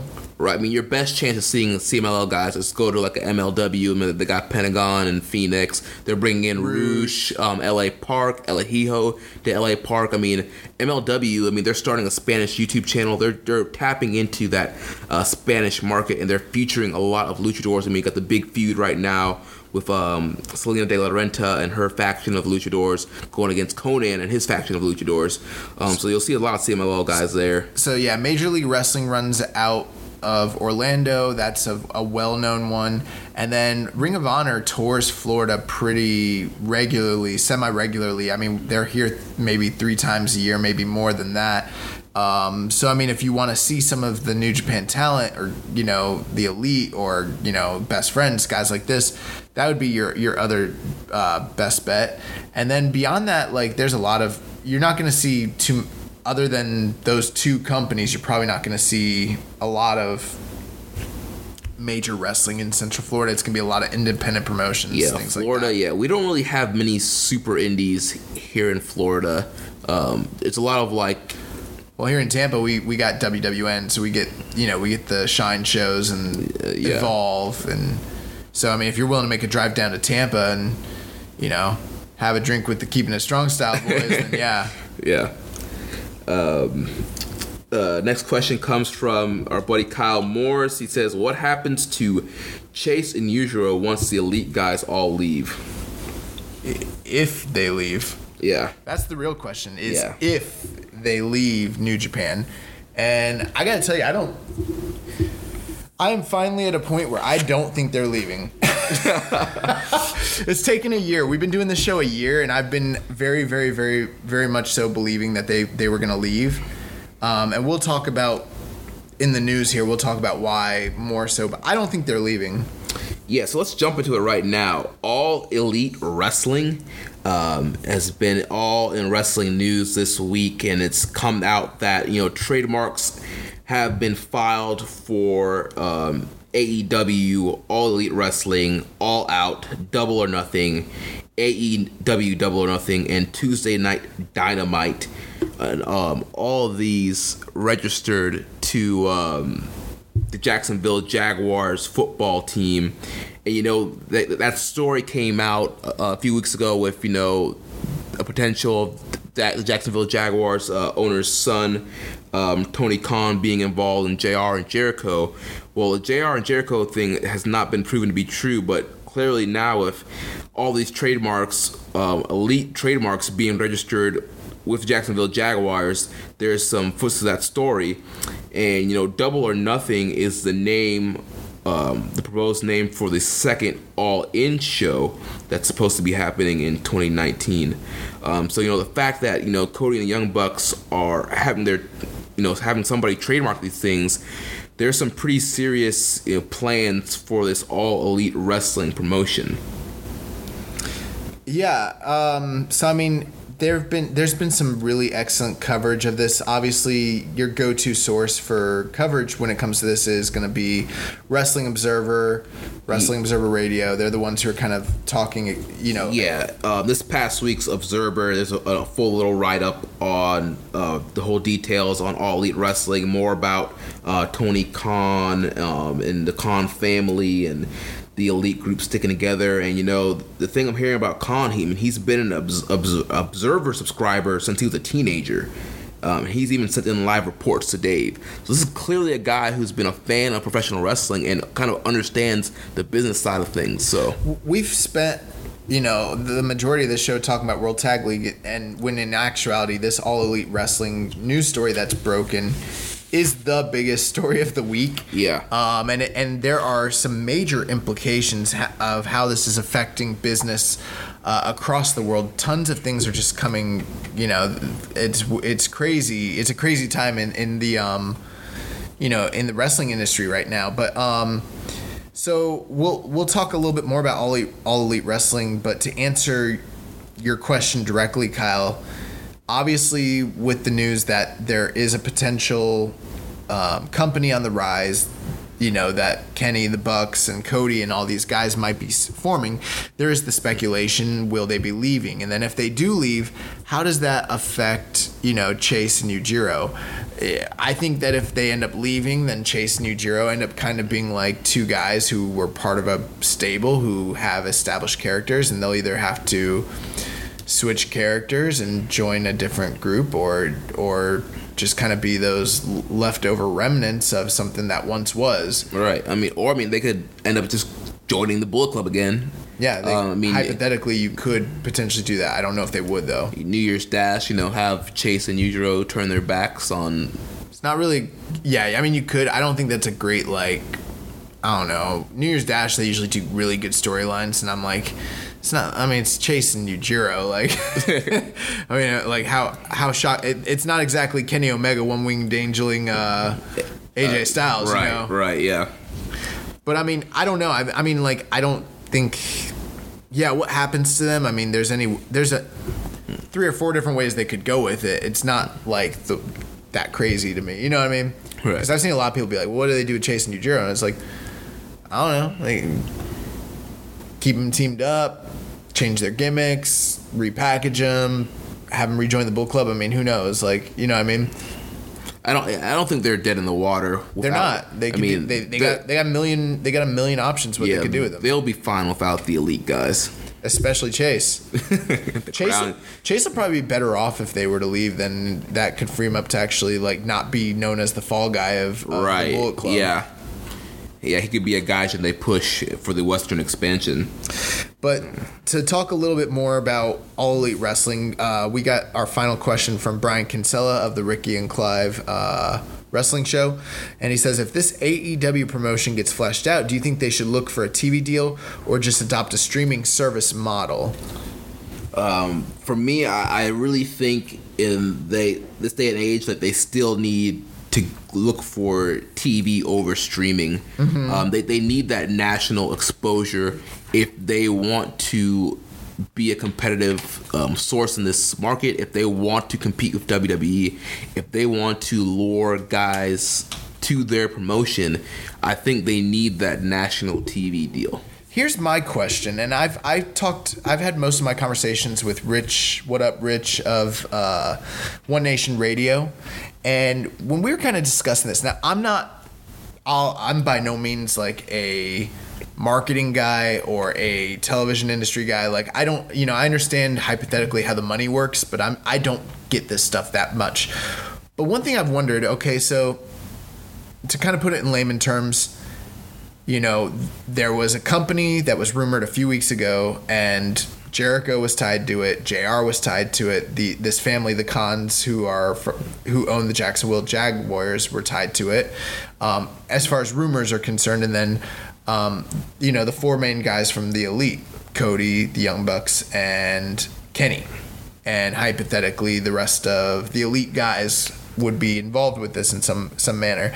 And when we heard it, I kind of thought it was a ridiculous idea, but once the trademarks started coming out, that was kind of the smoking gun last week, was these trademarks that we know that they're planning to do All Into, and it was going to be called All or Nothing, and the trademark for AEW, All Elite Wrestling, AEW All or Nothing, and then the fact that it is the actual LLCs for all this is tied to the home address of the Jacksonville Jaguars, the TIAA stadium. So you can just connect the dots, and now it appears that it's not just smoke that's tied to this fire. And also, Cody has been tweeting a lot about the Jaguars this year. Yeah. If you do a history search, he has been, and it's like people want to talk about New Japan throwing out breadcrumbs. Like they've been throwing out breadcrumbs all year. Yeah. But my question is, what would this company be? Because the wrestling industry is so, it's so precarious. Like, you know what I mean? What would you mean? What kind of business model do they adopt? Is this going to be like, let's say, we know they've got financial backing, right? Let's say they get bodies, right? And they've got a group of guys. They've got a promotion. Is this a company that's going to do a similar business model to WWE, where they tour the country and they do house shows and then they set up television? Or is it going to be like WCW back in the day, where it's primarily television tapings, or like how NXT is, where they're taping and they're in studios doing that sort of thing? One thing that I thought about, and I don't know if this is what they would do, I don't know if it would make business sense or not, but it kind of, what if they did? This is just an idea I had, because I was like, I just don't know if those. I don't know if they try to do like what Ring of Honor is doing, or Impact is doing, right, or MLW, or these different, or WWE. What if this was a company that kind of tried to adopt the UFC model and just doing pay-per-view, big shows? Yeah. Like, I'm not saying that that's all they would ever do, but I do feel like that they did all in, right? I'm not saying that I could see them like having nothing but 10,000 seat shows all the time, but Pride and the UFC both were companies that did these big major shows, and like back in the day in Japan, you look at like the UWFI and companies like this, where they would build big shows. And they've already shown a track record of being able to build big shows using being the Elite and things like that. What if they were able to secure a television deal where they're like, because you look at PBC, like boxing, and you look at the UFC, and you look at World Series of Fighting, and I know these are a little bit different, but they're not doing episodic television. They're doing big events a few times a year and getting paid a bunch of money for it. Yeah. And what if like AEW was able to basically take the model of, say, what's it called over on the East Coast, the Super Indie? What's wrong with me? Which every month there's Evolve. No, on the East Coast, over in California. You mean West Coast? West Coast, my bad. PWG. What if AEW just becomes Major League PWG? And they're just doing big shows. I mean,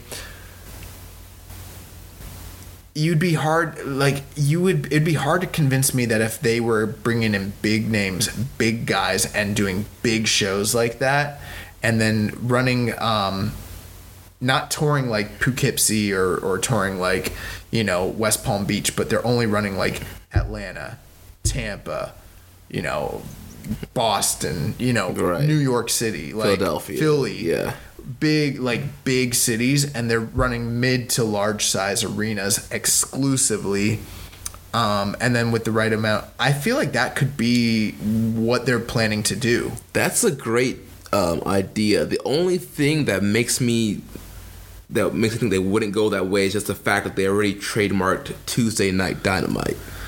So you think? Oh, okay. So you think Tuesday Night Dynamite? Yeah, that's what they've trademarked. Tuesday Night Dynamite? Yeah. Oh, that sounds awful. Yeah, it's a horrible name. Hey guys, if you're listening out there, just know Tuesday Night Dynamite is an awful name. But just because they trademark it doesn't mean it's gonna happen. I mean, I know this is my attempt to curve that. But I really do like your idea of doing the whole UFC model / PWG kind of thing. I'm not saying they're gonna do that. I'm just saying Well, one reason I thought of this, okay, is because we got to ask ourselves, how is this going to affect the relationships with all these other companies? Right. And almost all of these guys have voiced on some level or another the fact that they want to keep working with New Japan. Because they're all saying it, I think that they want to keep working with New Japan. And why would they not want to? I mean, it's the second largest company in the world. Right. It's a great relationship to have. And to say, we have all elite wrestling superstars on New Japan, that's going to give their show a buzz. It would help their show. The reason I was saying that they could make it like PWG is because let's say they have this company that exists out there, and I mentioned this to Rich, and if I'm just a simple mark and I don't know business, then that might just be what this is, because someone else could probably definitely come out and be like, hey, for this reason, it wouldn't work. And I would be like, okay, because I'm not by any means like a businessman like that. Yeah. But, they start this company.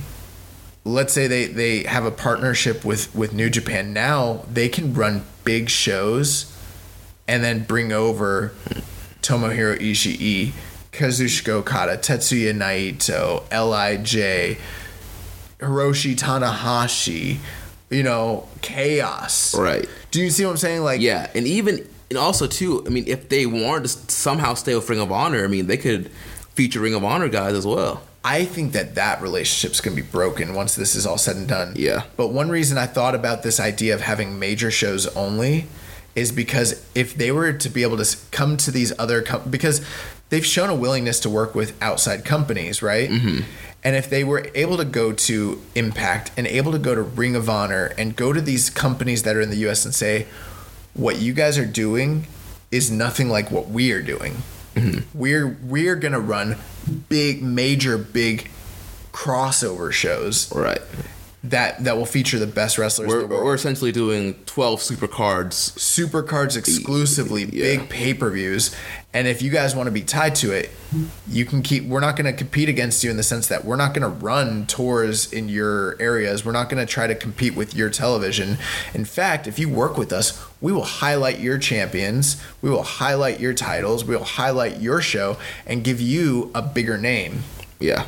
And then if they are able to keep the New Japan relationship, they can get all those guys from CMLL and some of those guys from AAA that are now working with them. Mm-hmm. They can grab guys from Rev Pro. They can literally get a talent base. And the thing is, they've got enough money to do it now. Yeah. Well, hypothetically, right? If the money is right, that's behind it, and if they can get the right merchandise or the right advertising deal and sponsorship behind this, then these other companies, like New Japan wants to expand in the US, and everyone's talking about how like this could hypothetically impede that. Mm-hmm. And it might.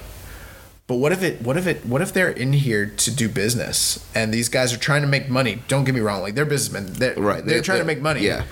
But what if they realize that killing the industry is not the way to do it, and monopolizing the industry is not the way to do it? Right. So they want to help build up all these other companies as well as build their company. It sounds like a dream or like very altruistic, and maybe I'm being naive in saying this, but like, and here's another thing too. Okay, I think that they know that you got to showcase talent that people, in order to get people to come, you got to showcase things to them that they don't always have the ability to see. You know what I mean? So let's say that they try to work with New Japan, and New Japan says, no, they're not going to do this sort of thing. Whatever company this ends up being, if it even works, you know, all they got to do is just go to go to like All Japan, Noah, Dragon Gate, or like Stardom or whoever, and they're going to get those guys. And you know, we talk about how much we love New Japan. Obviously, that's the whole point of this podcast. But, you know, from all the reports, Noah's had a banner year this year. All Japan's had like a banner year. And, you know, when did Wrestle Kingdom 9 like happen? That was what, 3 years ago? What, this year's Wrestle Kingdom 12? Yeah. It's next year's 2019? Yeah, next year's 2019. Oh my God. 2019, so, and it's 2012, so I'm terrible at math. 3 years ago, yeah. So what, 2016? Yeah. But like, okay, so that's the thing. Like, New Japan. Was it 2016? Yeah. Or maybe 2015. Yeah. 2015. Okay. I don't know. I'm terrible at math. But you know, the thing is with New Japan is like, since 2015, they've been on everybody's radar. But they've been putting on this kind of level of product since like 2012, 2011. Just people weren't watching it. Yeah. You know what I mean? And from the reports from people that watch DDT or that watch Big Japan or that watch All Japan or that watch, you know, Dragon Gate, there is no shortage of talent that just have never been highlighted. You know what I mean? Right. Like Kento Miyahara is incredible, but he's just not highlighted. I think if these All Elite guys are smart, they can basically say, hey, we've got this relationship with you. We want to keep working with you guys. We will highlight your guys, bring them over, do right by them. We will still come over. We will still do business. We will still be part of the New Japan roster and work together and everything like that. And also, if they do something like this, Ring of Honor can keep these guys and not go under, hypothetically. Right. But if New Japan was like, you know what, screw you guys, you've turned your back on us, we're phasing you out. Right, and we're keeping our Ring of Honor partnership. All they got to do is be like, all right, well then that's on you because we're going to turn around. We got all this money. You guys don't want the money? You don't have to be part of it. We will literally grab all the free talent that's out here in Japan and bring them over. And you think that like a guy like Sakamoto or whoever, or all these guys from Dragon Gate that can freaking go, that like the average fan doesn't know about. You think if Kenny and them give them the stage that they're not gonna freaking blow up? Yeah. Like whoever they give the stage to is gonna blow up. Look at Bandito and Flamita. Yeah. You know, Kenny's another interesting name you mentioned because I mean, he's the current IWGP champion facing Tanahashi at Wrestle Kingdom. It's like Kenny loves wrestling in New Japan, wrestling in Japan. I mean, he lives there, so you kind of think he's going to be probably pushing for New Japan to be working with these guys. Yeah, I don't know what All Elite Wrestling is going to be. I mean, if it's going to be like an actual promotion where it's a real promotion, you know? Yeah, they're running TV, pay-per-views, house shows. Yeah, and they're a constant content creator like a WWE, and they want to do the whole WCW sort of thing. That's probably likely. Like the idea that I'm throwing out there maybe isn't as likely, but then I think to myself about All In, and I think to myself about PWG, and everyone's always said, what if PWG were to expand? And everyone's like, well, they don't want to. Right. And then these guys are like, well, we've got the talent to do it. And like, what if they just were like, we're just going to run big shows and make them extravaganzas? I mean, that is what Pride was. Right. That is what the UFC essentially was. I mean, the UFC is like more saturated now, but I mean, if you can build it to like where pay-per-view would work that way, or let's say they get a TV deal. They don't have to. They could literally get a TV deal and do like television specials that are the equivalent to like a Saturday Night's Main Event. Right. Yeah. And get tons of money, and like Vince would crap his pants, dude. Yeah. And also keep all these other companies viable without having to like put them under, because there is the other idea where like this could like really hurt Ring of Honor. Yeah, I mean this doesn't look great for Ring of Honor right now, because clearly the elite guys have been the top draws in Ring of Honor. I mean, Ring of Honor had their best year this year, but I mean that's mainly due to the elite guys. I mean, Cody's came in. I mean, he became the top drawing champion there for the longest time. And so also this could affect the partnership. The merchandise, everything. Yeah, the merchandise. This could affect the partnership with New Japan. I mean, New Japan could be like, well, we already have a relationship more with the elite guys, so we're dropping Ring of Honor, and All Elite Wrestling will be our new America partner. Yeah, that could. I mean, if I was New Japan and this really popped off, and If you're a woman over 40 dealing with hot flashes, insomnia, brain fog, moodiness, or weight gain, you don't have to accept it as just another part of aging. The experts at MIDI Health know all these symptoms can be connected to the hormonal changes of menopause. And MIDI can help with safe, effective, FDA-approved solutions covered by insurance. 91% of MIDI patients get relief from symptoms within just 2 months. Book your virtual visit today at joinmidi.com.